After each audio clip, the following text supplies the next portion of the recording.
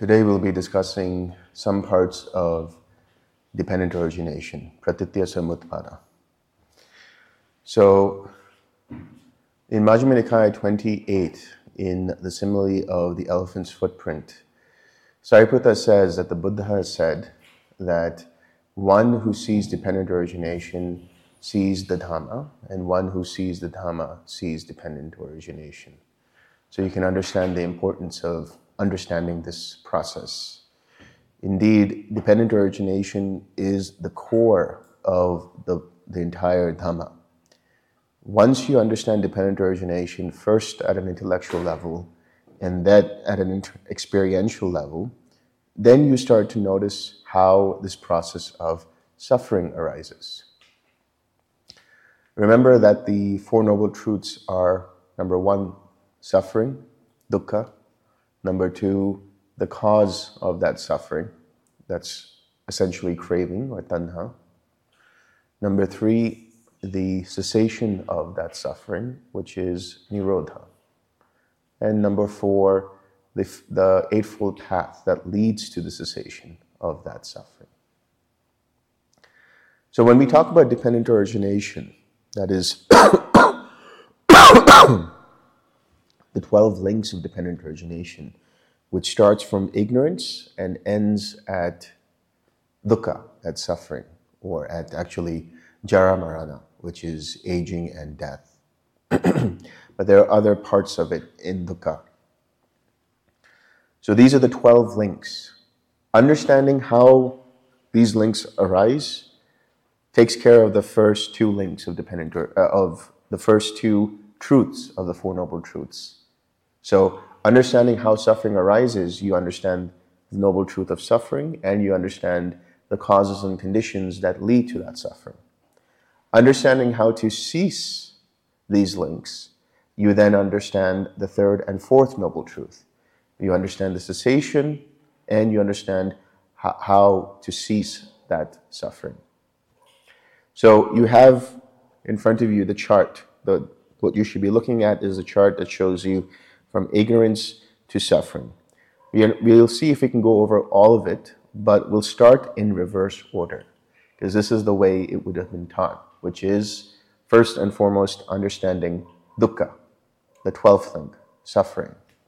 So what is dukkha? Right? Dukkha is understood in terms of its word as the axle of a wheel that is just not fitting proper. There's something off balance, off kilter about it. So, I don't know, I haven't been shopping in India at all, like in a grocery store, but you know, when you go to a grocery store in the US, or you go to a shopping center, like a Walmart or something like that, you have these shopping carts that you push around.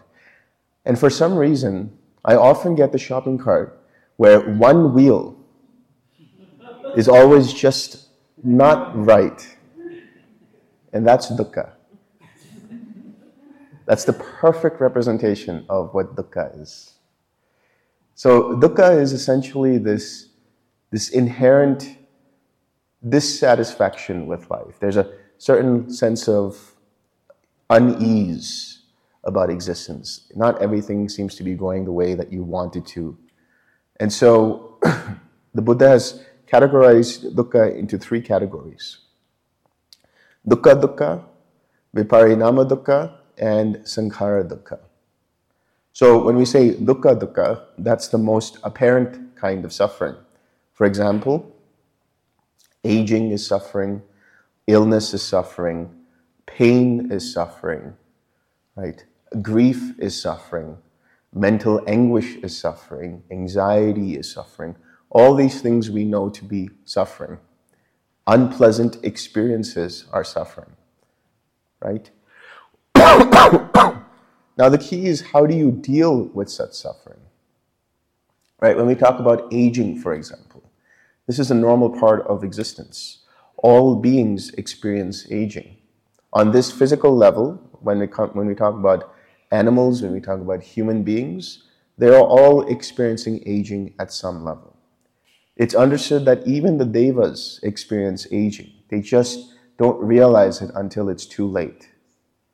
At the very end, they see, oh, I am going to go, and before they can even do anything about it, they snap out of it, snap out of that existence.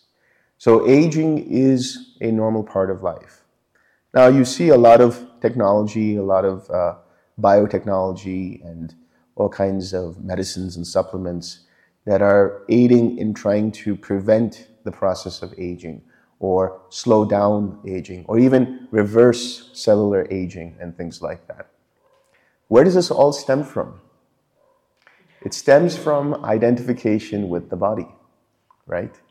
The more you identify with this bag of bones and flesh, the more you want it to continue as best as possible. There's nothing wrong with having good health. There's nothing wrong with wanting good health. There's nothing wrong with keeping yourself healthy. Absolutely. I mean, even the Buddha had prescribed that you walk up and down the hill, you do some walking meditation and so on and so forth.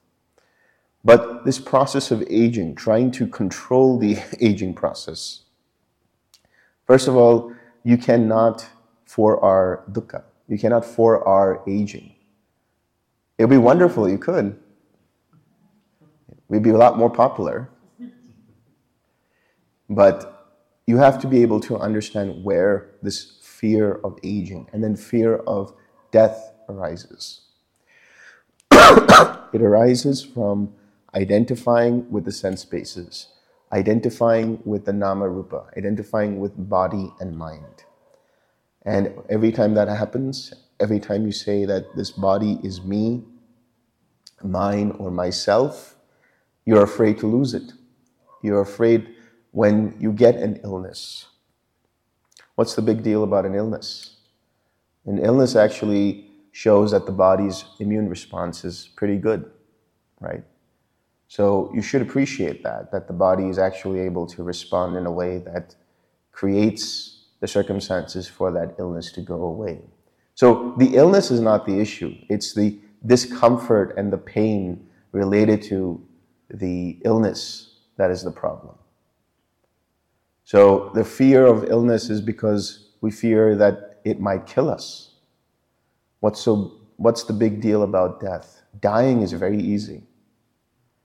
Right? It's all the fear around the mystery of death that causes anguish and pain and suffering. So in the dying process, the way to understand the dying process is that it is an unraveling of the bodily energies. It's an unraveling of the sixth sense basis. It's an unraveling of it's an unraveling of the four great elements of the body. And that's exactly what's going on. It's just a process of decline of the sense bases, of the faculties and functions. That's a normal part of every single being's existence. But it seems so terrible, it seems so bad because of the identification with this body. Those people who've had near-death experiences, whenever they talk about this process of dying, they say it was one of the most blissful experiences they've had. Majority of them say that. Majority of them say that there was a great and immense peace. That process itself was so quiet and so peaceful. There was no fear there. Total acceptance. Of course, that's dependent upon what kind of formations and sankharas were present in that mind. Because if somebody has been unwholesome throughout their life, if somebody has had continually afflictive states of mind arising through acting upon anger, acting upon jealousy, greed, hatred, and delusion, then what will happen is there's a life review process that happens. And the majority of those scenes from that life review process will be filled with regret and remorse at, why did I say that? Why did I do that? I should have done this, I should have done that. But if somebody has been generally more wholesome, then the sankharas that arise during that time of dying will be generally uplifting. And because of that, it creates an uplifted state in the mind. And because of that, the mind is able to get into, let's say we go from one birth to the next, goes into a more positive, more wholesome rebirth.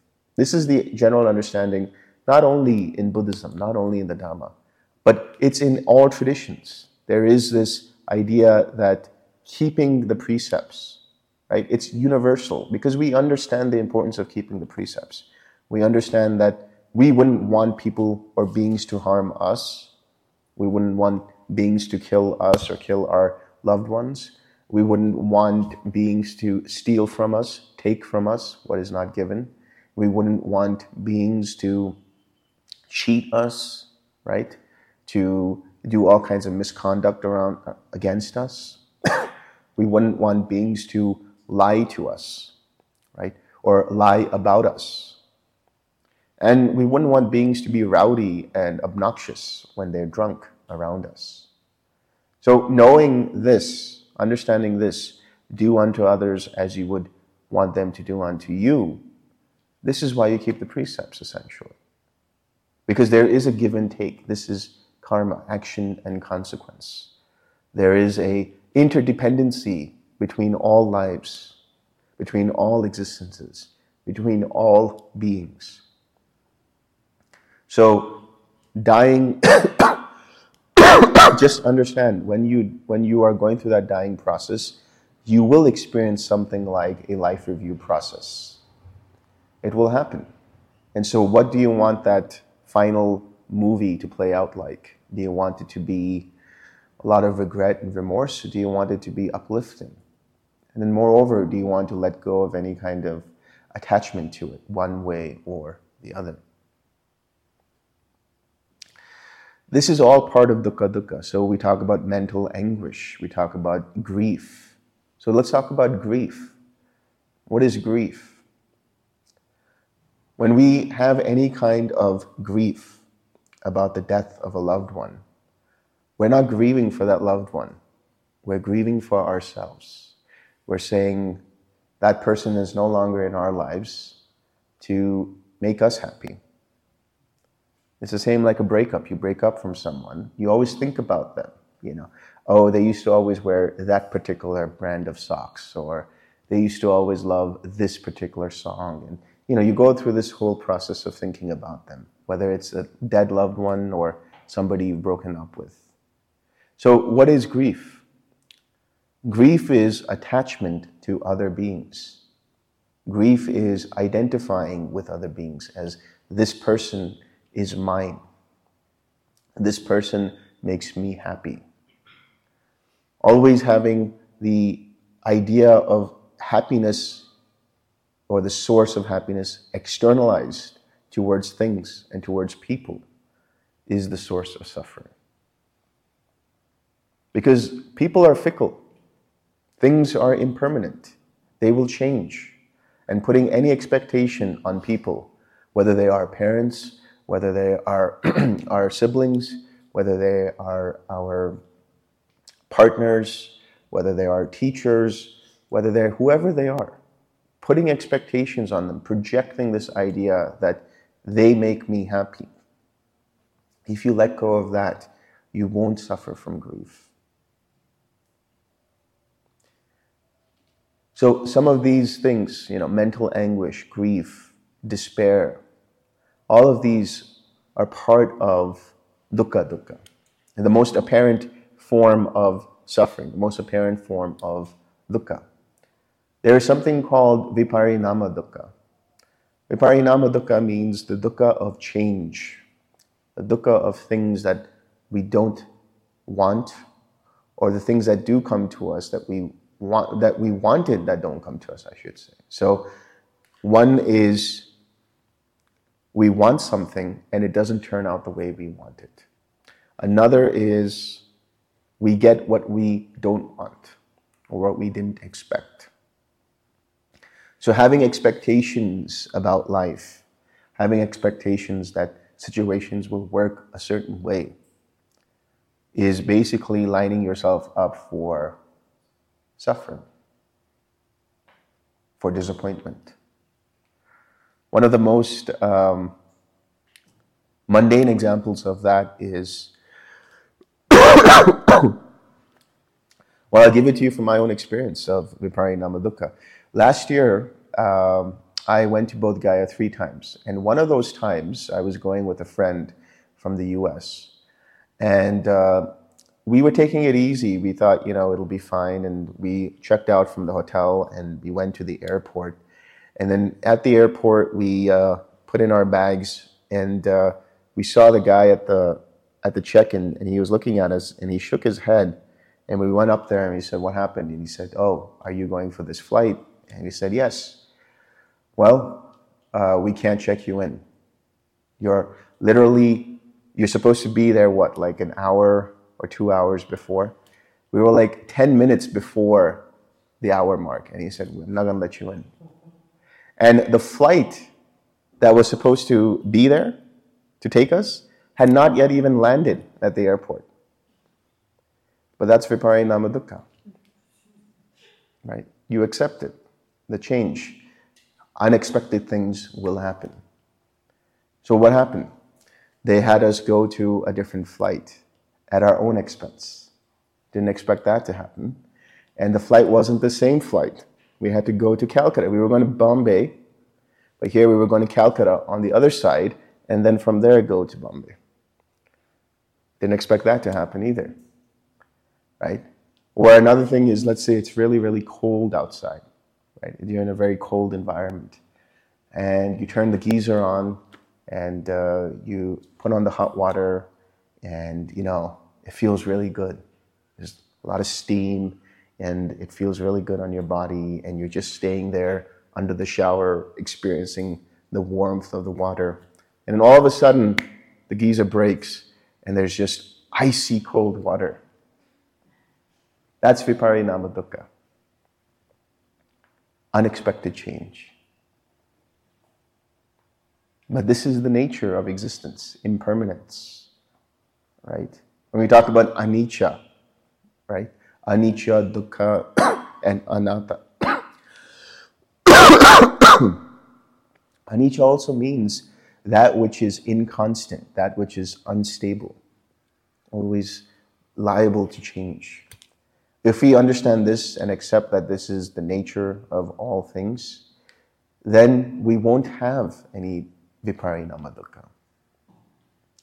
Now, what does that mean? I mean, does that mean that we can't have goals in life? Does that mean that we can't do things in life? No, that's not what it means. What it means is, yes, you can have a goal in life. You can have some sort of direction in life, some kind of inclination. But if you get obsessed and get attached to that goal, and it doesn't work out the way you wanted, then you're setting up yourself for disappointment. So being open to life, being open to the different things that could happen in life is a much easier, much free-flow way of living rather than things have to be a certain way. Yesterday I was talking about that, the idea that it should be this way, it must be this way. Based on what? It's based on our ideas of what we think the ideal life is, the ideal situation is. And guess what? It doesn't even stem from us. The sense of an ideal doesn't stem from us. It stems from causes and conditions that we've learned and inherited from our parents and our teachers and society and friends and TV and movies and what we read and listen to. All of these are the different causes and conditions, external causes and conditions, that create this image of the perfect life, the ideal situation. But it is just an image. And that image then seeps into conceit, into your ego, this sense of this is how the world ought to be. And if it doesn't match that, then that is Viparinama Dukkha. But if you let go of that, if you let go of the standards of that, and just live life in a way that is non-harmful to you and non-harmful to others, then you will see a lot of magic happen. You will see that life is more than just your career. Life is more than just your relationships with yourself and with the people around you. It's more than that, because relationships come and go. Careers change all the time. Even we change all the time. All the time. In every moment, we change. So letting go of the need to maintain a certain kind of identity, letting go of the need to maintain a certain kind of ideal, a certain kind of lifestyle, right? Doing that, you let go of viparinama dukkha. And then there is what's known as sankhara dukkha. This is a very inherent kind of dukkha, that is the inherent suffering in existence itself. And this is brought on by total identification with one or more of the 5 aggregates. Because one of the things the Buddha says is the 5 aggregates affected by craving and clinging themselves are dukkha. What does he mean by that? There's a sutta called the Satta Sutta. And in the Satta Sutta, there's a monk who asks the Buddha, what does it mean when we talk about a being? How do we define a being? And the Buddha says, a being is defined by or understood whenever there is identification and attachment in relation to one or more of the 5 aggregates. In other words, we take the body as me, mine, or myself. We take feelings, all experiences that we're having through the 6 sense bases, as me, mine, or myself. We take perceptions, that is, the things, the concepts of what we see. You know, when we say that this is the color gray, we know this is the color gray because we've learned it like that. We say that this is a wooden table. We say that because we understand this is wooden and that this is a table. We understand this is a flower. So the cognizing of that and understanding and labeling that, rooted in memory and learning, is perception. And every time we take our perceptions to be me, mine, or myself, every time we take formations, sankharas, what are those? We'll get into sankharas a little deeper, but sankharas essentially are those that create our thought patterns, the way that we experience life, the way we understand life, the mental formations, the physical formations, and the verbal formations. Whenever we take those as me, mine, or myself, whenever we take even consciousness, awareness itself, as me, mine, or myself, it leads to dukkha. Because awareness, as we'll understand later, is dependent upon causes and conditions. Any kind and all kinds of awareness. Even this sense of there being an underlying awareness that is aware of all things, this sense of mindfulness, this sense of pristine clarity of awareness, even that is dependent upon causes and conditions. So if we take any of these, which are always changing, arising and passing away, as me, mine, or myself, we are setting ourselves up for dukkha. But in reality, it's only the craving and clinging in relation to the 5 aggregates. That is that identification, that any of these 5 aggregates are either me, belong to me, I am in the 5 aggregates, the 5 aggregates are in me, or I am separate from the 5 aggregates. These viewpoints, these misunderstandings of reality is what leads us to suffering, the inherent sankhara dukkha. Because when we do that, when we identify with that which is essentially impermanent, that which is bound to change, then being identified with that, we feel like life is just meaningless. Why does it keep changing all the time? I can't deal with life anymore. Existence is pain. Existence is suffering. It's only because we identify that with which is impermanent. And so the misperceptions of reality, trying to see the permanent in that which is impermanent, Trying to see that which is happiness in that which is suffering. And trying to see that which is self in that which is actually not self is what sets us up for this dukkha. So that's the end point. These different kinds of dukkha. Aging, illness, death, mental anguish, pain, bodily pain, getting what you don't want, not getting what you do want, and the 5 aggregates. All of these are encapsulated by dukkha. So what is the cause and condition for dukkha? It's understood that birth is the cause and condition for dukkha, jati. Here when we say jati or birth, we mean 2 things. There are 2 levels of understanding. There's jati in terms of coming into existence, into a different plane of existence. And there is the birth of action. So here, when we talk about birth, we're talking about birth from one life to the next life, right? The coming into being when the development of the fetus happens, when the 6 sense bases are starting to be manufactured, when the 5 aggregates are starting to come to be. This is understood as birth. But there's also birth of action, the birth of karmic action. And this is more important to understand because this is what you deal with on a moment-to-moment basis every single day. So what is the birth of action? The birth of action is the birth of new karma. The birth of action is when you think or intend, when you speak, or when you physically act out some kind of an action. So mental, verbal, or physical action. So when you look at dependent origination like a river, right? It's a stream that gathers force. Each whirlpool within that river is a link of dependent origination that gathers further and further force. And then there's the waterfall. And once you go past the waterfall, there's no way for you to come back up.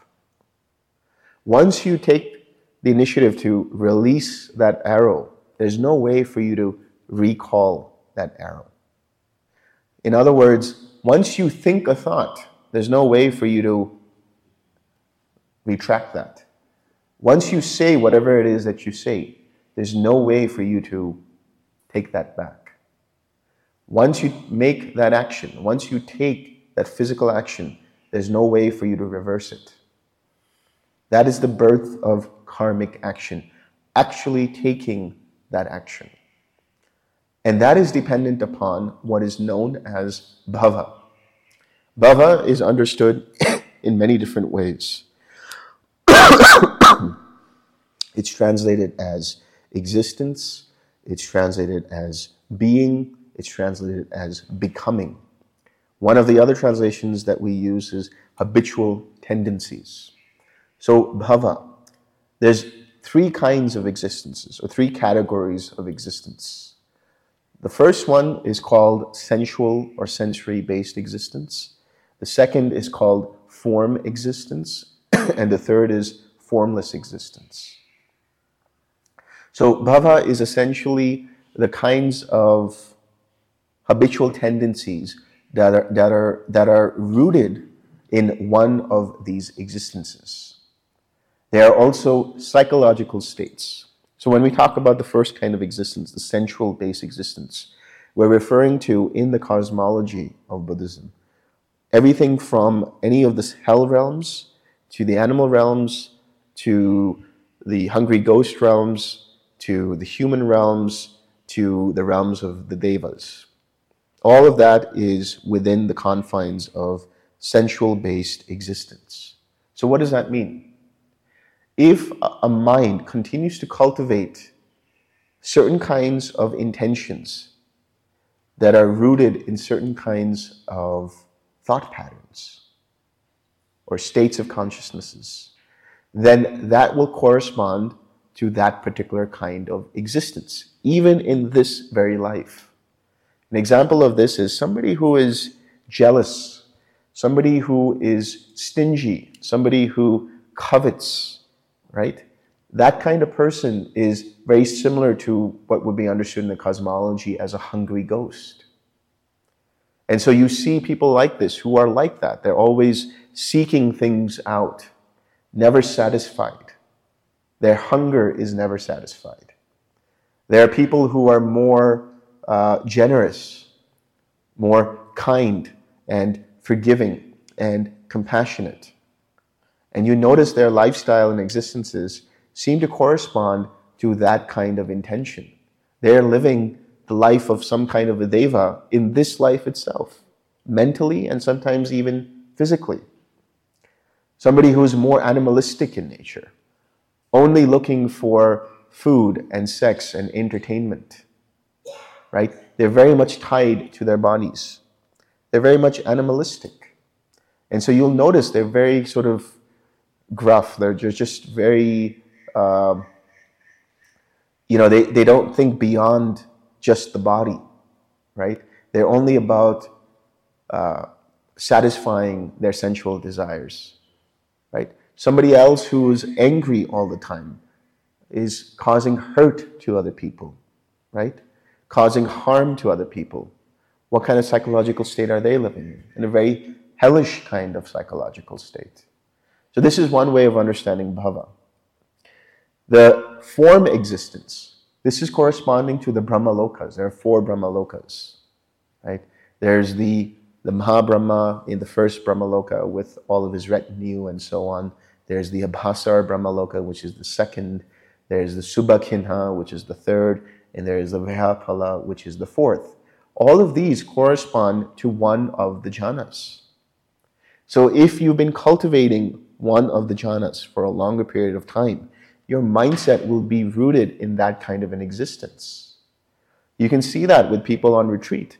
They're happy and uplifted and joyful, or they're very calm and collected and tranquil and equanimous. That's because they're either in the first or second jhana, or they're towards the third or fourth jhana. And so when we talk about celestial walking, right, it's essentially like they're taking the psychological state of a Brahma into their walking. They don't have any hindrances in mind. Their mind is just meditative all the time. And then when we talk about the formless existence, the arupa states, that's corresponding to the 4 ayatanas that we talked about. Infinite space, infinite consciousness, nothingness, and neither perception or non-perception. There are people who are meditating and experiencing that even during their waking days, even while they're walking around eating their food. They're experiencing infinite spaciousness. They're experiencing infinite consciousness. They're experiencing nothingness. They're experiencing neither perception or non-perception. So these are the ways to understand bhava, is that our psychological states can correspond to a certain kind of existence within that cosmology. But beyond that, for practical purposes, we should also understand bhava as where the sense of self is most concrete, is most solidified. And so from there, certain habitual patterns come to be, certain habitual tendencies come to be. For example, when you are met with a series of choices, when you are met with a situation where somebody is arguing with you and starting to get upset and starting to blame you for something. Now, your habitual tendency might be to get upset. Your habitual tendency might be to defend yourself. So you have a series of choices dependent upon what's going on. And those series of choices are your habitual tendencies. And they are habituated, they are created into habit by continually inclining towards those particular choices. So if somebody starts blaming you and you become defensive and get angry, that's your habitual reaction. And if you act upon that, that's your birth of action, birth of karmic action. So your habitual tendencies can be wholesome or unwholesome. If you cultivated a mindset where if somebody does get angry at you, your habitual tendency is not to get angry. Your habitual tendency is to radiate compassion to them, right? And try to de-escalate the situation. That's a better habitual tendency, let's say, than getting upset. But there's still identification with that habitual tendency. There's still some kind of identification with existence. That is let go of completely when you become fully enlightened, fully awakened. But for the purposes of understanding practicality, how this process works, there's also bhava in the form of similar kinds of patterns of life that you go through, right? You seem to always attract the same kind of people in your life. No matter what country you go to, no matter what city you go to, you always seem to attract the same kind of people or the same kind of situations, the same kind of relationships, the same kind of group of friends, and so on. That is dependent upon your habitual tendencies. Now, those can be good or wholesome, or those can be not so wholesome. And if you want to break those patterns, how do you break them? This is where now right effort really comes to be.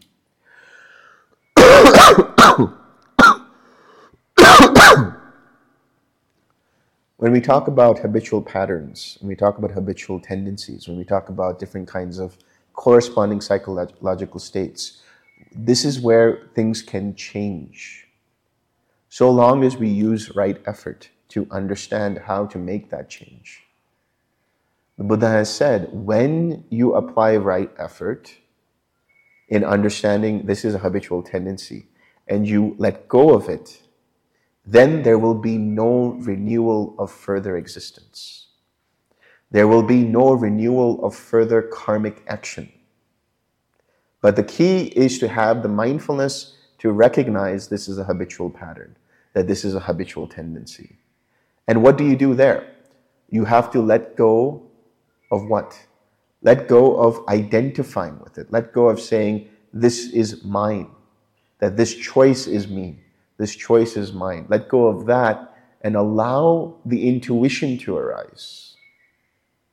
What is the difference between the mind and intuition?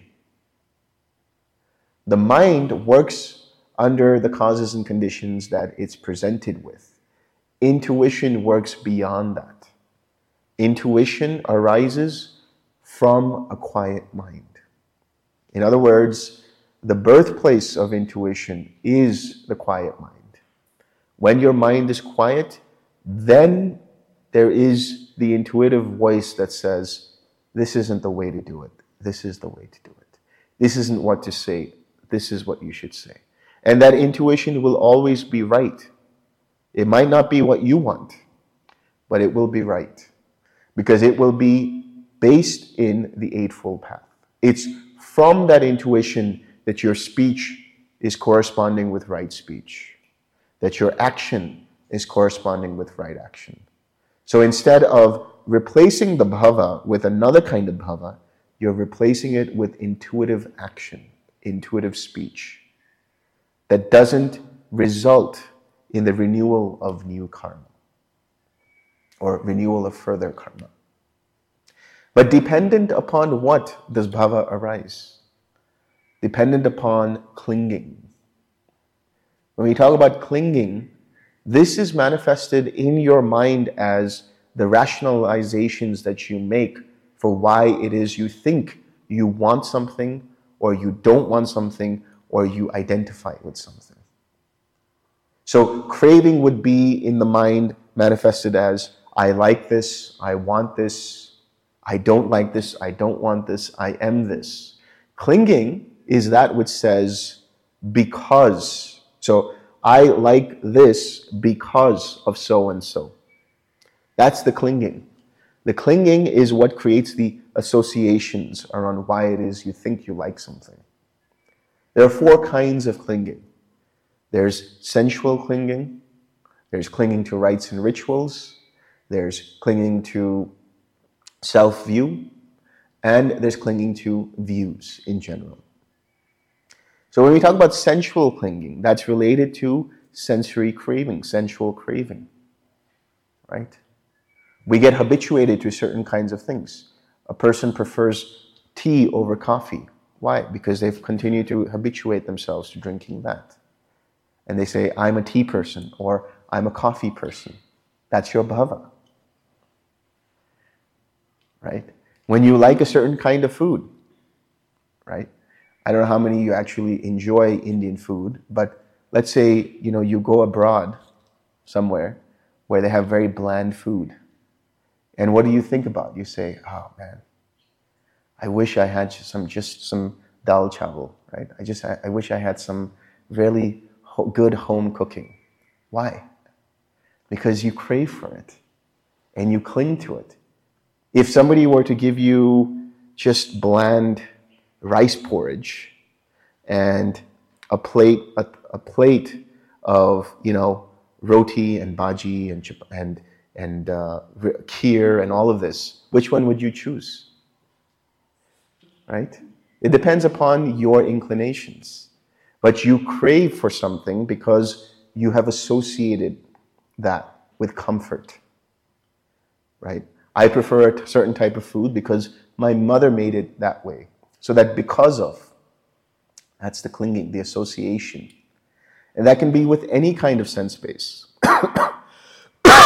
For example, when you go to the supermarket in the US, you'll notice that in the cereal section, in the cereal aisle, all of the colorful cereal is around this level. Because it's catering to the young ones, it's catering to kids, right? They look at all the colorful packaging and they say, I want that. Right? So there's a craving. They see colorful and they say, I like this because it's colorful. Or when you see an ad for something, some new piece of technology, the latest iPhone is out, and it associates the iPhone with luxury or with being modern or whatever it is, you say, oh, I want that iPhone, right? Or you associate certain smells with certain memories. That's a kind of clinging. That happens immediately with the infant. When a newborn, they cling to the mother, right? They feel the mother, they smell the mother, and that's the sense of comfort. As soon as you take the child away from the mother, what happens? They start crying. So that's the clinging, the association. Now, this can also mean trauma, PTSD. You associate certain kinds of sensory experiences with a terrible thing that happened in your life. And any time your mind has that experience, it goes back to that traumatic experience. So how do you let go of that clinging? You have to use right effort. You have to recognize it. It will take time. It will take effort. It will take consistent practice of recognizing I am clinging here and relaxing it, letting go, and replacing it with something else, replacing it with a mind that is free of that clinging, replacing it with a mind that is equanimous, a mind that is compassionate to yourself, and so on. Here's another one, right? Clinging to music, right? Our generation of music is the best. The next generation of music is trash. What are they listening to these days? Right? Why is that? Because we grow up in our teenage years, in our adolescence, listening to certain kinds of music. And it's that time when our brain is rewiring and associating this music with amazing experiences that we've had during our adolescence. And so we say that music is great, that music is amazing. And then you hear this barbaric music that the next generation is playing, and like, what are they listening to? But that next generation is listening to that music with that same mindset. And now they're creating their own associations, their own clinging. So this is sensual clinging. Then we have clinging to views. This is clinging to certain kinds of excuse me. This is clinging to certain kinds of views that are not rooted in the understanding of the Dhamma. This can be a view like materialism, a view of annihilationism or nihilism, a view that you have to do certain kinds of ascetic practices in order to let go of your karma, or a view associated with certain kinds of beliefs about rites and rituals which have nothing to do with the Dhamma.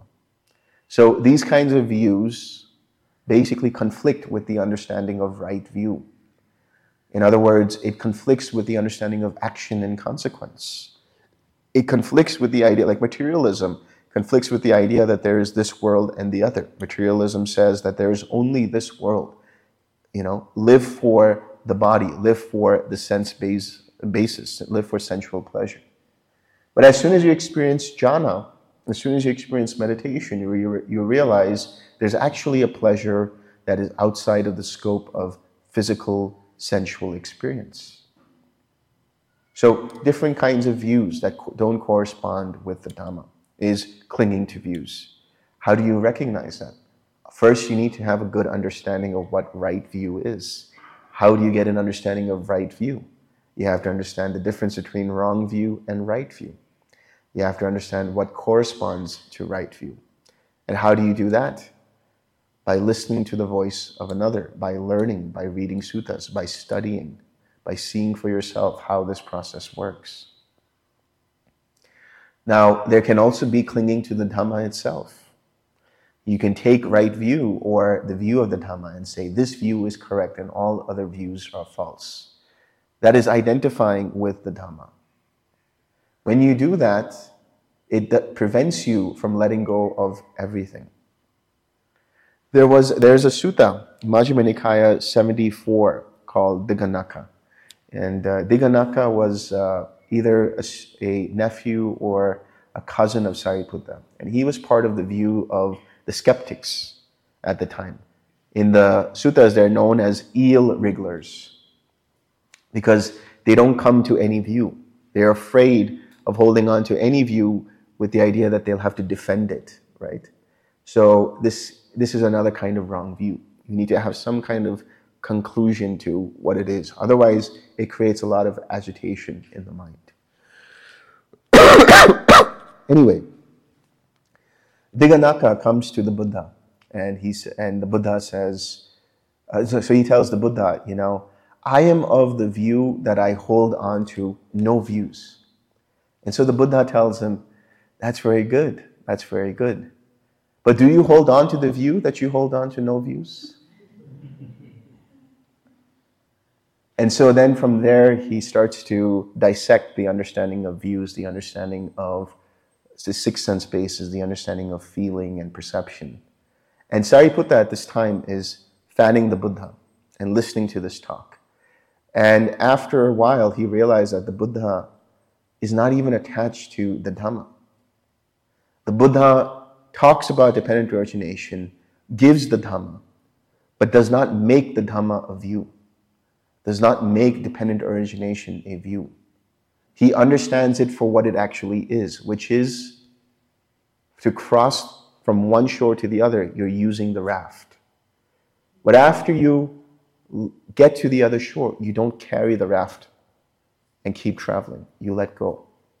So use the Dhamma, understand the Dhamma, apply the Dhamma to get to the other shore, to get to happiness. But don't make the Dhamma your only source of happiness. The Dhamma is for the purposes, the utility for experiencing the ultimate happiness of Nibbana. Once you have experienced that, let go of it. That doesn't mean you stop taking precepts. That doesn't mean you stop following the Eightfold Path. It just means you don't identify with it anymore. You don't try to defend it either. And you don't try to evangelize it either. You don't try to say, you should be doing this, you should try this. No, you don't do that either. So anyway, as Sariputta was fanning the Buddha and realizing that the Buddha isn't even attached to the Dhamma, in that moment he attained arahatship by just dropping everything. So clinging to the Dhamma, let go of even that. There's clinging to self-view. This is clinging to the idea of a self in relation to the five aggregates. And this can only go away upon stream entry. Because when you see for yourself how this process works, then you know for a fact, in your own experience, that there is no permanent abiding self. And so the intellectual view of a self goes away. And therefore, any clinging to the idea that the five aggregates are me, or that I am in the five aggregates, or the five aggregates are in me, or that I am separate from the five aggregates, and so on. All of these go away. There's clinging to rites and rituals. What does that mean, clinging to rites and rituals? At one level, clinging to rites and rituals means clinging to rites and rituals with the idea that they will take you to Nibbana. Nothing wrong with lighting a candle, nothing wrong with chanting, nothing wrong with praying, whatever it is that you want to do, that's okay. As long as you understand it's only for the purposes of uplifting the mind. But it will not take you to Nibbana. It will not take you to the experience of the unconditioned. Another kind of clinging to rites and rituals is clinging to routine, right? I have to get up a certain time and I have to have my tea at 6:15 in the morning, and if I don't, right, all hell will break loose, right? Or things have to go a certain way.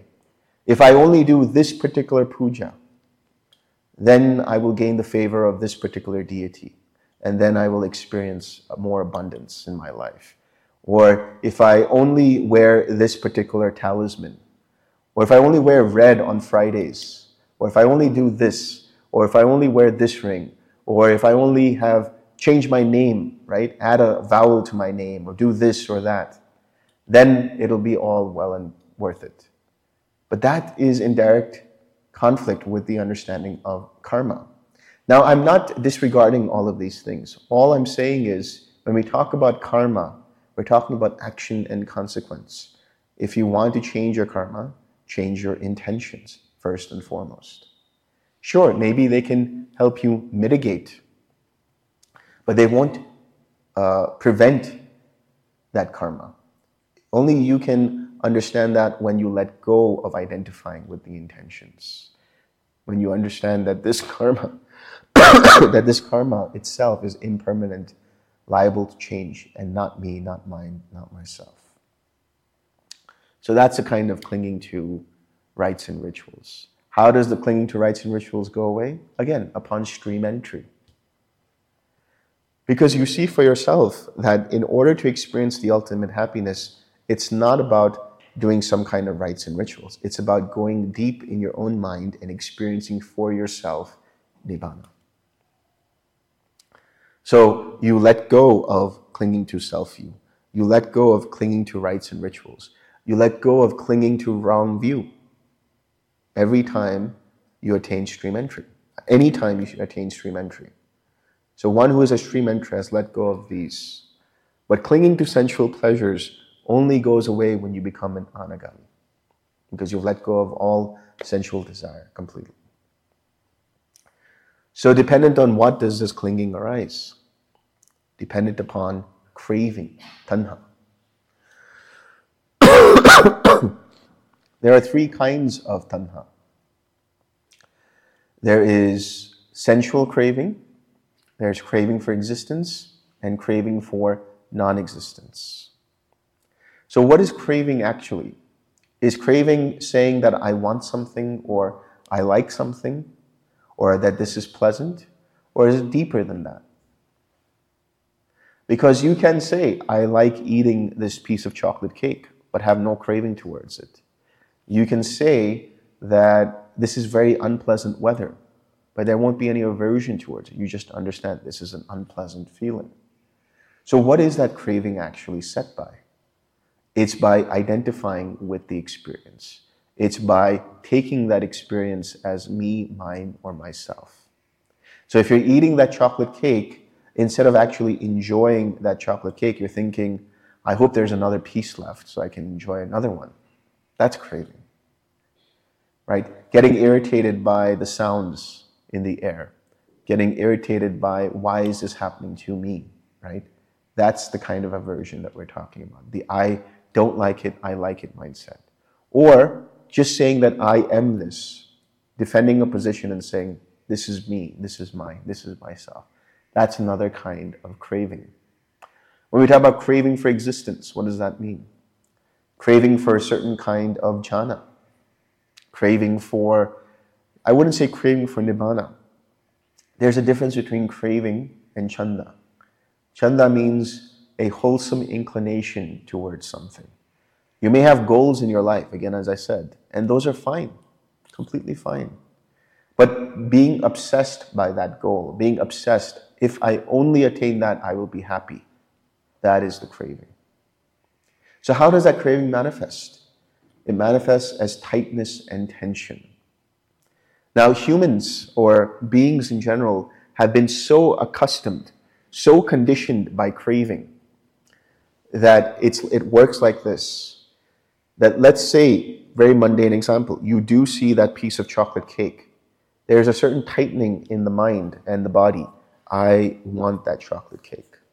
You get obsessed by that chocolate cake. Or you hear there's going to be chocolate cake for lunch, special chocolate cake for lunch. And when you go sit for meditation, what happens? Chocolate cake, chocolate cake, chocolate cake. Right? So you have to be able to 4R that and let go of that. But being obsessed by that, you say, okay, I'm going to finish my meditation at 11:55 so that I can get online, right? And I can get my chocolate cake early. So you're obsessed by this. But then what happens? You go on the line and they don't have any chocolate cake. You get disappointed. So how do you know if craving is arising? Not only when you're obsessed by something, but when the object of craving goes away, how do you react? Do you get upset by it? Do you get disappointed? So that tightness and tension, right, that arises upon seeing or hearing or thinking about chocolate cake, and then the pursuit of obtaining that chocolate cake and tasting it, what does that create? It causes relief. I have my chocolate cake now. I feel good. So you see what's happening is the mind conditions to say, anytime I feel tension, I have to pursue something in order to relieve that tension. But what if you could let go of that tension completely so that you don't have to crave at all? This is what you're doing with right effort. Recognizing the tightness and tension and relaxing it. By relaxing it, you're not creating a mind with craving. You're letting go of that mind rooted in craving. And you're reconditioning the mind to say, I can be happy without this. In fact, I am happy without this, now that I've let go of that tightness and tension. So that fight or flight or freeze, what happens? The body tenses up, either in the pursuit of something, or to run away from something, or in identifying with something. But if you can recognize that and let it go, and you feel relief, then there's neither flight nor flight, or there's neither fight nor flight nor freeze. It's just whatever has to arise in that moment, you act spontaneously. Whatever is required for that situation, you act spontaneously. So craving for existence. Craving for existence means, I want to be a certain kind of meditator. I want to live in a certain kind of lifestyle, So the craving there is the obsession about that. The inclination towards that is okay, fine. In the lay life, you will have that. But being obsessed by it is the craving for existence. Why am I not getting to the fourth jhana? Right? That's a craving for existence. Why am I not getting nibbana? Well, that's the craving that's preventing you from doing it. What about craving for non-existence? I don't want to be on this retreat, right? Or I don't want to be in this place, right? I don't want to experience this. I don't want to be part of this family. I don't want to be part of this club. I don't want to be part of this group. I don't want. So listen to the words in your mind. I want this because of so and so, therefore I am. I want this is the craving, or I don't want this. Because of so and so is the clinging, right? I want to be here because I adhere to this kind of view. That's a kind of clinging. Therefore, I am this kind of person. That's the bhava. That's the psychological state. And I will act from there. So, craving for non-existence. That can also mean the desire to commit suicide. That too is steeped in identifying with this life principle. The idea that if I only destroy this life, if I let go of this life, I will be in relief. Why? Because the things that are arising in that life, in that moment, are too overwhelming. I can't handle what's going on in this moment. I want it to stop. And so, wanting to commit suicide is a craving for non-existence. When that happens, the best thing is to stop in that moment. It's easier said than done, but just relax. Again, easier said than done. Take a pause. That pause is so important in all moments. The reason why craving arises so quickly is because we react to situations rather than respond to situations. Our reactivity to experiences causes us to hold on to things, causes us to identify with things, causes us to say, I like it or I don't like it. But if we take a pause and just take a space that allows our mind to go from that default mode network and allows this part of the brain, the prefrontal cortex that can start to make executive decisions, to come online and prevent us from acting in a way that is not in actually our benefit. Right? In that pause, that means wisdom arises. And you can let go and act from that wisdom, act from that compassion. So, how does it go from feeling to craving? How do we go from feeling to craving? Because craving is dependent upon Vedana, dependent upon feeling. What is feeling? Feeling is anything that you're experiencing. Everything that is being experienced through the six sense bases. Seeing, hearing, smelling, tasting, touching, and thinking. This is feeling. Tied to this feeling is a perception of, I am seeing this audience, right? I'm hearing the sound of my own voice, right? I'm smelling the freshness in the air. I'm experiencing the coolness of the air. I'm thinking about the next words I'm going to speak. All of this is thinking, feeling. But tied to is the perception of what it is that I am feeling. So the quality of the feeling, right?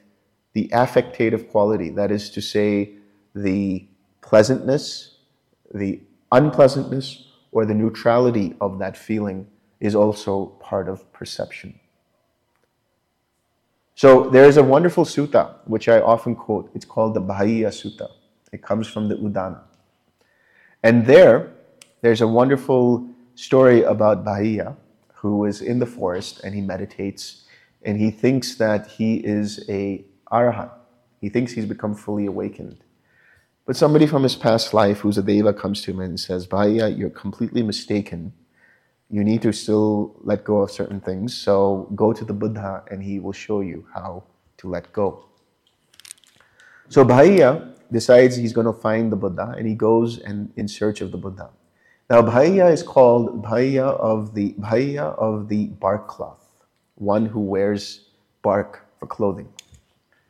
Now this is understood historically as somebody who has studied the Upanishads. And the Upanishadic idea is that there is the seer behind the seeing. There is one who is hearing behind the heard. There is one who is smelling behind that which is being smelled. There is the taster of the taste, right? And this is understood to be the Atman. There's the thinker behind the thoughts. There's the sakshi, the observer. So Bhaiya has this view, and he goes to the Buddha, and the Buddha is on his lunch break. He says, come to me after lunch. And Bhaiya says, I could die after lunch if you just give me the teaching now. Give me a very short teaching that I might understand and let go of all suffering. And the Buddha says, no, I'm on my lunch break, come back after lunch. That's the second time. Then the third time he says the same thing. And anytime you ask the Buddha 3 times something, he has to give it to you. So on the third time, the Buddha says, okay, listen to me. In the seen, there's only the seen. In the heard, there's only the heard. In the cognizing, there's only the cognizing. In the sensed, there's only the sensed. When there is no you with that, then there will be no you by that. And there will be no you in between the two. Just that is the end of suffering. What does he mean by that? All that is being experienced through the 5 physical sense bases and being reflected upon by the mind is just a process. When the mind identifies with that process, then there is liability for craving to arise. And then that whole series which leads to suffering. But if in the experiencing there's only the experienced, there's only the knowing of an experience, and no saying that this is me, this is mine, this is myself. So in other words, if you can fully experience reality without adding the sense of I to it, then you won't have any suffering. So Bhaiya understood this. Immediately he got it. Okay, so there is no thinker behind the thought. There is no seer behind the scene. There is just this process of seeing dependent upon causes and conditions. But I am causing myself, so to speak, suffering every time I'm taking it personally. So if I let go of that, just that is the end of suffering. Having understood this, he left. And shortly thereafter, there was a cow and a calf. And he met with an accident and he died. So when you guys become an arhat, make sure that you look both ways and there are no cows anywhere. So after he passed on, after he was dead, they saw his body and the monks brought the body, and the Buddha said, monks, give Bhaiya the same treatment as you would one of us. Even though he was not fully ordained, even though he was not formally ordained, he was considered an arhat. And he said to them, do what you will with him as you would with one of us. So, and then he says, Bhaiya of the bark cloth, he understood the Dhamma, but he did not bother me about the Dhamma. In other words, he didn't ask me useless questions.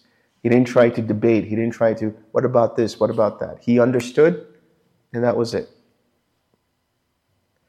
And then there is a wonderful little statement that the Buddha says, which is the Udana itself. It's an inspired utterance that he says. And he says something like, where there is no footing in earth, water, air, fire, beyond duality, beyond space, beyond time, beyond where light and darkness cannot touch. Just that there is the end of suffering. He's referring to Nibbana. Nibbana, the anidasanam vijnanam, the non-manifestive consciousness. This is the understanding of seeing things as they actually are. An awareness not tied to a sense of self. I call it non-reflective because here is the awareness, which is the mirror, and here is the person, and you are seeing a reflection of yourself in the mirror. Take away the sense of self, and all that's left is the mirror that reflects.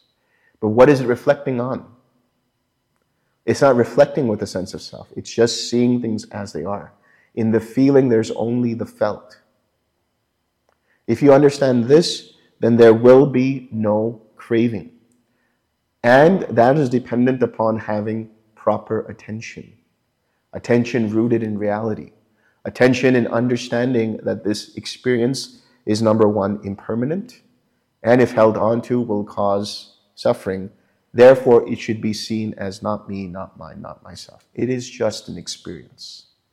Through that mindfulness, which is the gatekeeper, there will be no craving.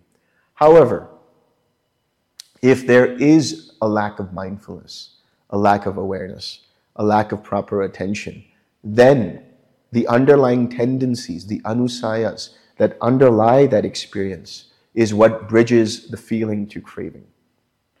There are 7 underlying tendencies. There's the underlying tendency towards craving, the underlying tendency towards aversion, the underlying tendency towards views, the underlying tendency towards doubts, the underlying tendency towards existence, the underlying tendency to the underlying tendency towards conceit, and the underlying tendency towards ignorance. When you have a pleasant experience, what happens? The mind says, oh, I like that. That means now there's an underlying tendency that can arise which says, I want more of that, and it bridges to craving. When it's an unpleasant feeling, the mind says, oh, this is unpleasant. There can be then the underlying tendency that says, I don't like it, which is the underlying tendency to aversion. When there is a feeling that is neutral, the mind might have lack of mindfulness of it and say, I am that, or identify with it, and that's the underlying tendency towards ignorance. The lack of mindfulness, first and foremost, is the underlying tendency towards ignorance, and then identifying with that is the underlying tendency towards conceit, that this is me, this is mine, this is myself. Then the other underlying tendencies, having views and opinions about what it is that you're experiencing. Oh, I hate this weather. This weather, every time the weather is like this, I can't meditate properly, right? Those kinds of things. So that's an underlying tendency towards views, underlying tendency towards doubts, confused about what the experience is. Is this unwholesome or wholesome? Is it pleasant or unpleasant? Underlying tendency towards existence. Oh, with this, I hope I can get this, right? With this experience, I hope more of this experience continues, right? So these are the different kinds of underlying tendencies that can arise. Whenever an experience happens, the moment there's an I attached to it, then there's liability for craving to arise. But as soon as you can recognize the I, the me, the mind in that, and you let it go, then there's no craving. And if there's no craving, there's no clinging. And if there's no clinging, there's no becoming. And if there's no becoming, there's no birth of new action. And if there's no birth of new action, there's no renewal of dukkha. So we'll end here and we'll continue with the rest of the series tomorrow. Any questions?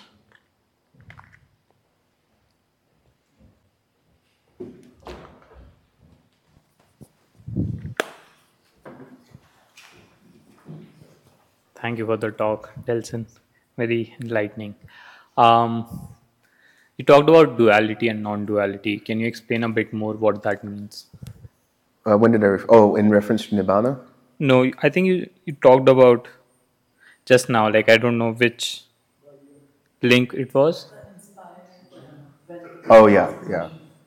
So the idea... But if you can explain it with relation to this experience of an I, and when this breaks, there is no... Yeah, so the idea here with duality is that there is an I, there's a sense of self, and there is an experience to that sense of self. So in other words, actually, it's threefold, because there is the object of the experience, there is the experiencing, and there is the sense of the experiencer. But for simplicity's sake, let's just talk about the experiencer and the experienced. That's the duality. What happens when this experience fades away? When the experiencer fades away, then there is just the experience. I still don't understand. Yeah. Can you explain a bit more? Because the idea has always been, in most traditions, that in order for an experience to happen, there needs to be an experiencer, right? But in actuality, that experience is dependent upon causes and conditions, namely contact. Like, for example, let's say that you're seeing something. Now, the mind can continue seeing without saying that I am seeing it. So that can also happen where you might not have mindfulness and you're actually seeing, but in reality, you're thinking about something else. But what I'm talking about here is if you're seeing the color red, there's no projection of this red is beautiful to me, or I like this color red, or I want this color red. It's just seeing red. So the feeling of seeing the red and the perception that this is red. The moment you add the sense of I, that's the duality. So generally the mind has been accustomed to think that everything that is being experienced is because there is a self that is experiencing it. But in reality, that experience is dependent upon the contact. So when I see the color red, what's actually happening is the color red is bouncing off into my retina. And so the eye and the color red are meeting, and there is a corresponding eye consciousness that arises. This is the contact that arises. And then dependent upon that, there is the experience of seeing red. As soon as I say I'm experiencing red, then there's liability for I want that, or I am that, and I don't like it, or whatever it might be. If there was no experiencer, will the color of red still be there? So that's another good question, because when we talk about the color red, that's only rooted in perception, the memory of seeing color red. So that also is an impersonal process. It's only by saying that this experience is me that the issue is there. But if you can just say there's an experience going on, that's fine. You can even say, okay, I am observing that the experience of color red is going on. But if you continue to add more to it, then suffering will arise. Let's say there is a subject, right, and there is an object, flower, and there's just me and there's this the subject and the object. The subject moves out of the room. Now the object is gone. That specific object is gone. That's right. There's no observer. Right. But I'm not referring to that duality. I'm referring to the duality of adding the sense of I to the observer. So when we talk about, for example, non-reflective awareness, right? There is still going to be that flower, and there's still going to be an awareness of seeing that flower. There's a cognizing, there's a seeing, and a perceiving of that flower. But now, there's no sense of there is a me seeing that flower. There's no sense of I am the one who's seeing that flower. I am the one causing the seeing of the flower. Yes, the seeing is dependent upon the flower. You need these three. You need the flower, you need the I, and you need the corresponding consciousness.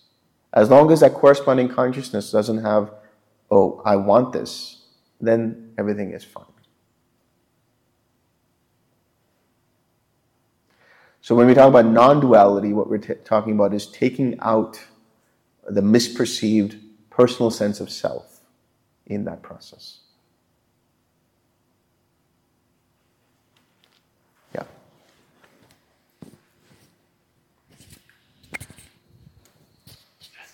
Just related to that. Adding I means perception? No. Okay. Taking it personally. Perception is automatic, tied to the feeling. Okay. So perception is there. Perception is there, that this is a flower. Okay. That's the perception. That I am the one seeing this flower is the sense of self that's added to it. Okay. Thank you, sir. Yeah. Two questions actually.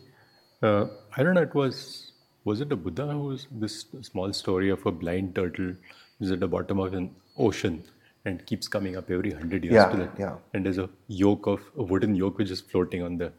So the chance of that neck of the turtle going through that yoke Is astronomical. as there's the likelihood of a person who goes down to the hell realms to come up. Is that really true? I mean, is that ascribed to the Buddha? I don't know. That's not the second part of that is not what it's mentioned. What the Buddha says is he's talking about the Yeah, the chances of being in the human existence. Just the preciousness of being in the human existence. Not in the human existence, but also getting in touch with the teaching.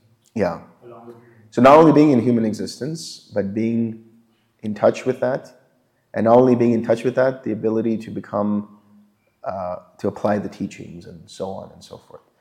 So the chances of that happening are the same chances that that turtle will pop up and its head will go through the yolk.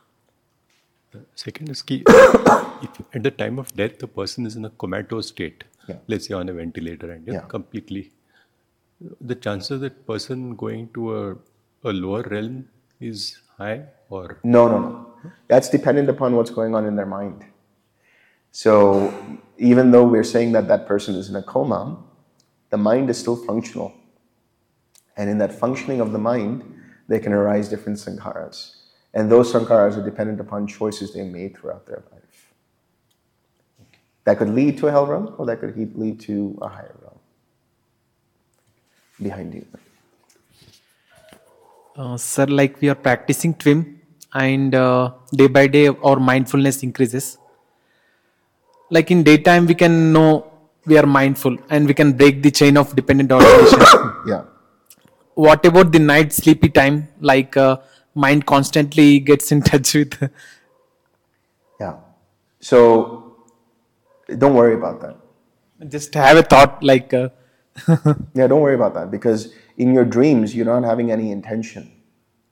They're arising as a result of feeling and perception, contact, feeling, and perception. There's nothing you're doing in your dream that's causing yourself harm. So don't worry about that. Thank you, sir. Yesterday you mentioned Animita Samadhi before Nirodha. So I was wondering what's the difference between Animita Samadhi and Anidasam Vinyanam? Nothing. It's the same thing. Yes. So in one way. Okay. In one way. So now you're going to get into a very interesting discussion, because Animita Samadhi can mean a state of mind where the mind is in signless collectedness, but the quality of being in that signless collectedness is the same as being in Anidasanam Vinyanam, but it also can refer to the signless collectedness of mind of an arahant who doesn't take anything as an object of greed, hatred, or delusion. Yeah, so I was wondering if those two things are the same thing, and if after Animita there is Nirodha and then contact happens with Nibbana Dhatu. Why is it necessary to go through Nirodha and contact with Nibbana Dhatu if Animita Samadhi is Anidasam Vinyanam? Because Anidasam Vinyanam is still within the concept, within the realm of concepts and conditions.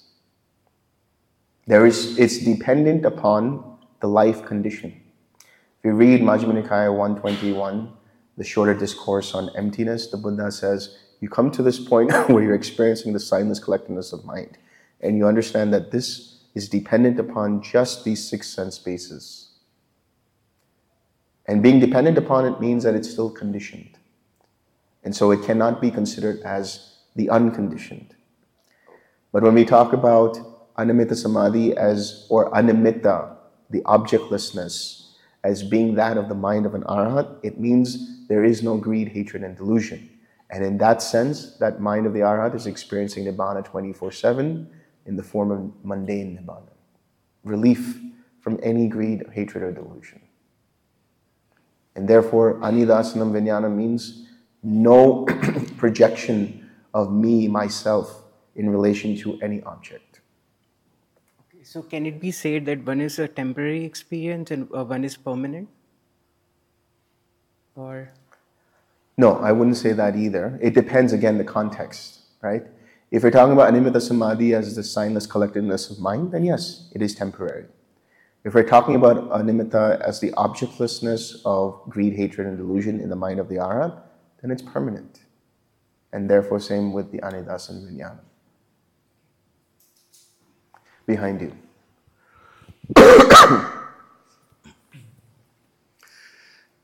I was curious if there was ever an explanation, maybe in a sutta or something, why there is this tendency of the mind in the first place to identify with things or to identify with the experiences.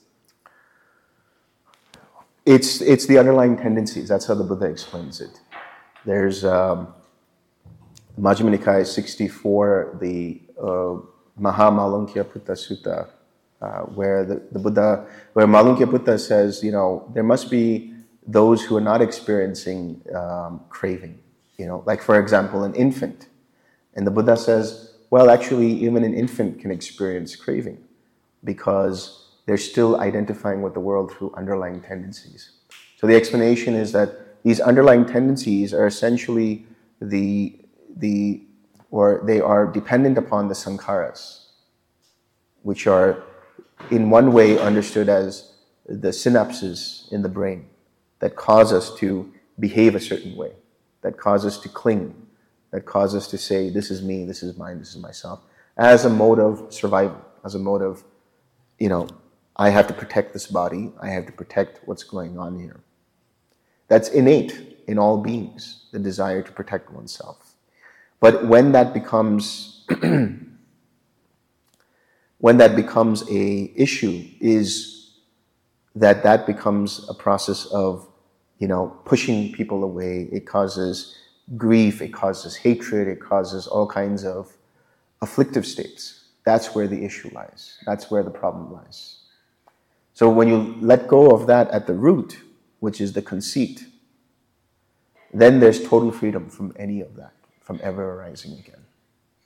So it could be seen as a survival mechanism. Survival mechanism. Just not useful anymore nowadays, right. Or not that useful. Right. Okay.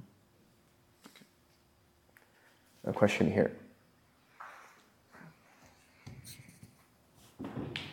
Oh. Shall I pass it or ask? Yeah.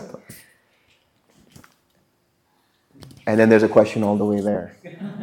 So.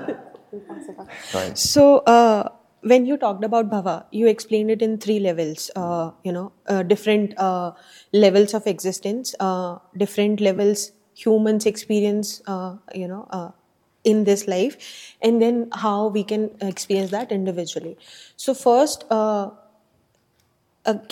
on the realms, can we assume that certain levels are better, like the formless is better than sensory and so on? Can we assume that? Absolutely. Okay. And second question is, so of course, I can probably identify in this moment how I'm feeling, or when I'm in a jhana meditation and so on.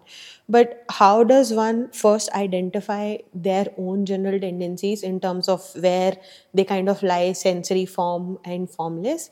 And how can they use the intention aspect to improve in their day-to-day life, so that, because I think, as Bhante says, right, life is meditation, meditation is life. How do we use intentionality to keep progressing even when we are not meditating, when it comes to bhava? Complete, absolute, perfect, consistent application of right effort. Okay. Got it. Sure.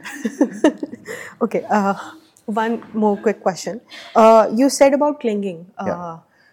So, in case of neurodivergent people, some autistic who has certain sensory tendencies, or someone who is diagnosed or not diagnosed but has OCD, and they have certain clingings to rites and certain rites, right. And they can actually cause disruption in their experience. Yeah. How do we interpret that in terms of Buddhism? And does practicing the progress on path help with those tendencies? It can. I wouldn't say it's a complete cure for it or something like that. I would never say that. But I would look at it in such a way that it is because of certain kinds of tendencies that have arisen in that mind that they are behaving that way. That might be the case. But it can go even deeper than that, in the sense that it's a physical condition in the brain in terms of certain possible neuronal or chemical imbalances that are going on. Those can be kind of managed by certain kinds of medications, let's say, but they can also be managed through behavioral reconditioning, if that mind is ripe for it. And that's a process of patience and understanding on the part of the one who's helping that individual. So in the case of OCD, for example, right, if things have to be a certain way, or I have to do this before I do that, and things like that, you have to condition their mind to show them, if you didn't do that, what would happen, and be with them and show them, like, if I just be patient, nothing actually is going to happen. And the more that they do this, the easier it starts to become reconditioned. So that is also within Buddhism. I mean, that is the whole purpose of Buddhism, is complete behavioral reconditioning.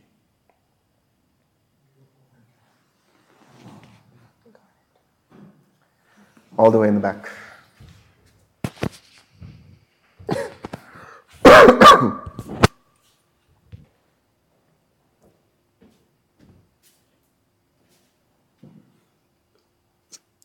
So as I've understood ideas about consciousness previously, for instance, there's one idea now in the West with technology that we want to make human consciousness interplanetary. Yeah. So there is a sense of enterprise.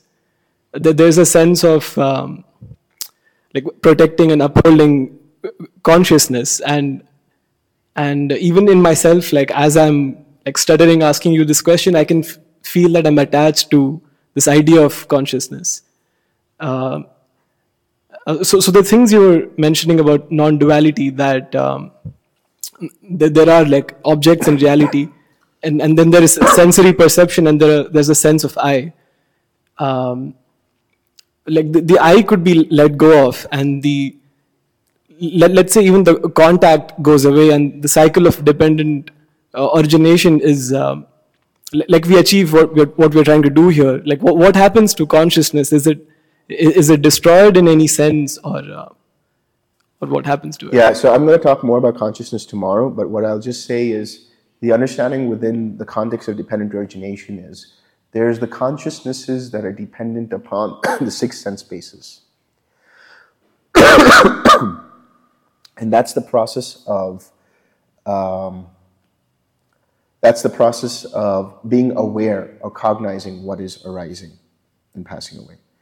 Then there's something known as the Jivat Indriya, which is the life principle. And that is mistook as that underlying consciousness. The life principle that's there, that is fueling the metabolism and the functions of the body and mind and so on. And that is what is perceived in, let's say, today's modern world as the idea of consciousness. But even that is actually dependent upon that energy of life, let's say. And that changes all the time. So if someone lets go completely of identification with all experience, then that Jivat Indriya continues the way it's supposed to continue. The only difference is now there's no relating to consciousness as me, mine, or myself. There's no relating to consciousness as their consciousness, or, this is arising this consciousness is permanent and things like that. It's just, there is a flow of life energy that goes on. And whatever choices are made in that moment, or moment to moment, are dependent upon the wisdom that is cultivated, that is born from the experience of full liberation. Thank you. Yeah. Okay, by doing 4 hours, are we, the Sankhara habitual tendencies, we are relaxing? Yes. But feeling and perception is going to remain same. Yes. But the habitual tendency. The only thing you can 6R or 4R is craving, meaning letting go of that. Clinging, letting go of that. And becoming, letting go of that. You can also let go of any identification with the feeling and perception. But you cannot 4R the feeling and perception at all. Mm-hmm. And we'll go deeper into that tomorrow when we talk about the potential links that happen from ignorance to contact. Because there's a lot more to understand from the level of attention, intention, contact, nama rupa, consciousness, and sankhara. Tomorrow.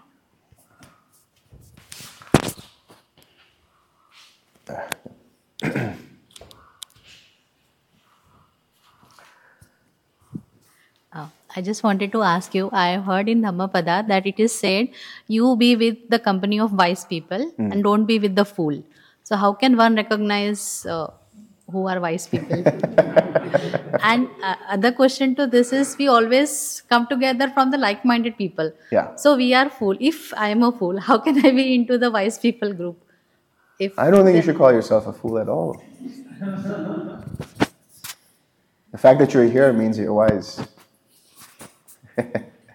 So how do you recognize the company that you keep based on the fruits of your efforts? If what you're doing in the company of people is causing you pain and suffering, then obviously you're not in the good company.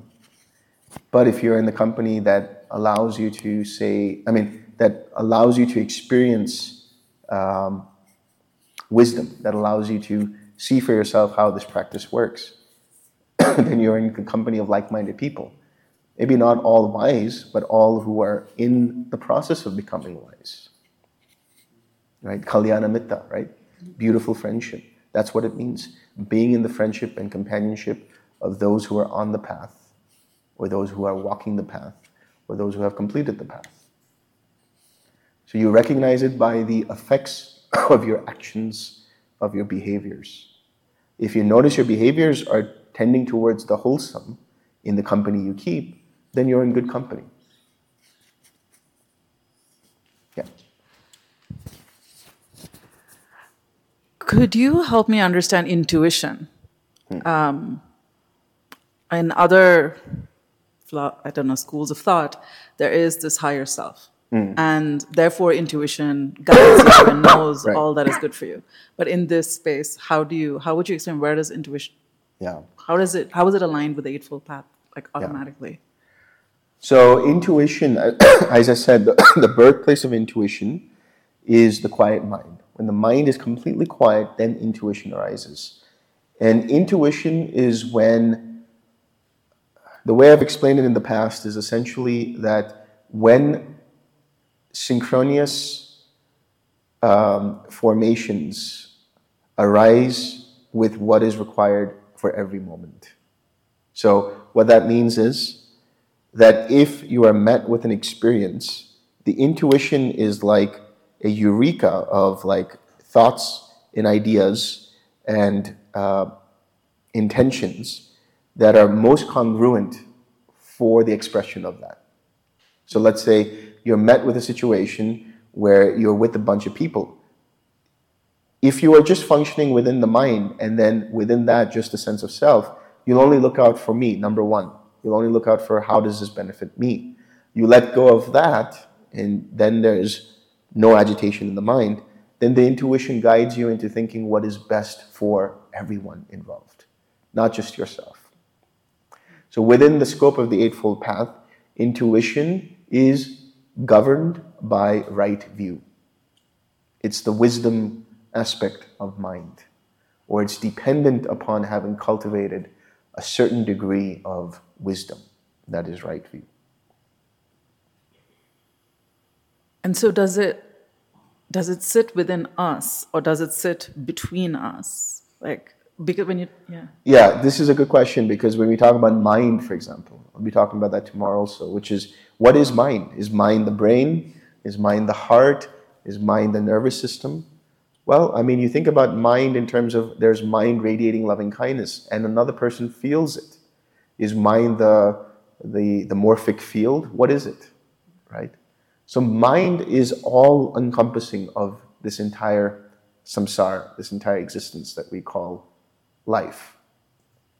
So it is one mind in the sense that it is shared by everyone, but there's individual understanding of mind that is dependent upon causes and conditions.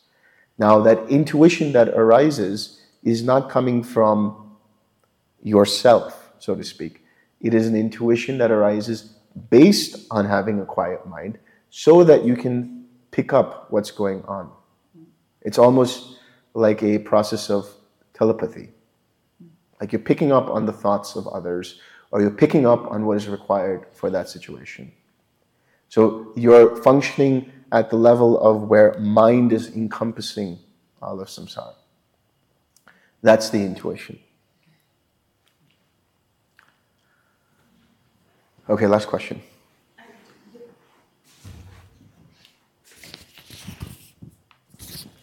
Just adding to that, can we understand intuition as something that is not arising from fight, flight, and freeze?